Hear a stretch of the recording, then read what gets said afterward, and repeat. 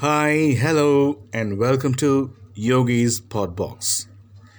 Well, it's been a time that I've been talking to you or narrating informations and sharing with you the Indian monuments, the mysteries, and the spectacular mysteries around India. The golden monuments, which is wonderful topic always to talk about. Now, I have something called the Bijay Mandal in Delhi. This is an undeciphered structure of Bijay Mandal in Delhi. This is located more of a rustic structure of Bijay Mandal. It's what that looks on like. So the Kalu Sarai village near the IIT, New Delhi, this place is uh, stands so strong that it's even inviting lots and lots of tourists. So deciphering the archaeological history of Delhi is really a hard task to do. Somehow I just found some details on this, and it was a great puzzling structure of which one could have some clear knowledge about. So, after having something interesting reads on these kind of Indian monuments and histories and the historical evidences of large number of these kind of monuments, uh, it's really awesome to tell about this.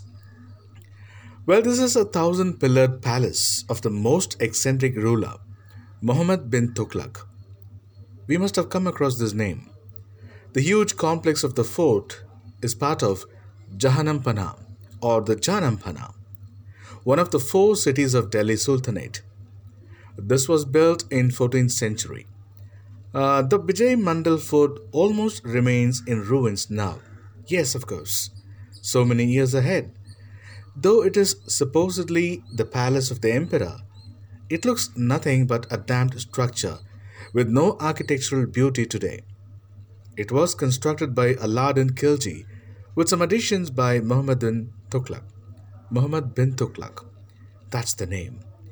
The entire structure has been positioned on a raised platform surmounted by another higher platform, while a ramp on the side leads to an octagonal pavilion that offers a spectacular view of the city.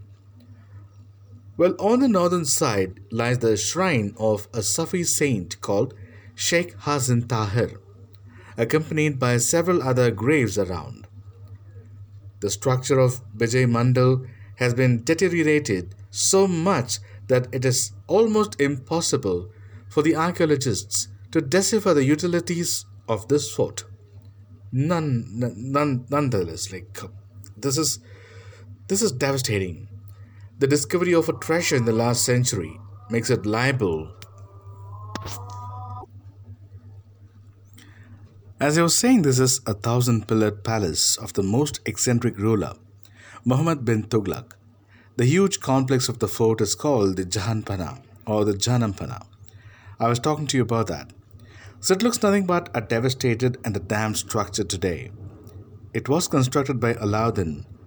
Uh, that was in addition to the Muhammad bin Tughlaq's reign.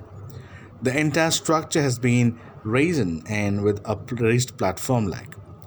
So the ramp on the sides leads to an octagonal pavilion that offers a spectacular view of the city. On the northern side lies the shrine of Sufi saint called Sheikh Hassan Tahir. Well, that's surrounded by lots of graves around too. The structure of Bijay Mandal has been deteriorated so much that it is almost impossible for the archaeologists to decipher the utilities of the fort. A wall and a barbed wire have been enclosed around it to protect the structure from the rapid expansion of the residential areas around. Standing as a very simple rubble masonry structure, it has never been able to attract many visitors to itself. That's the sad part. But still, few people go around there. It's a good place to visit. Catch you in another episode.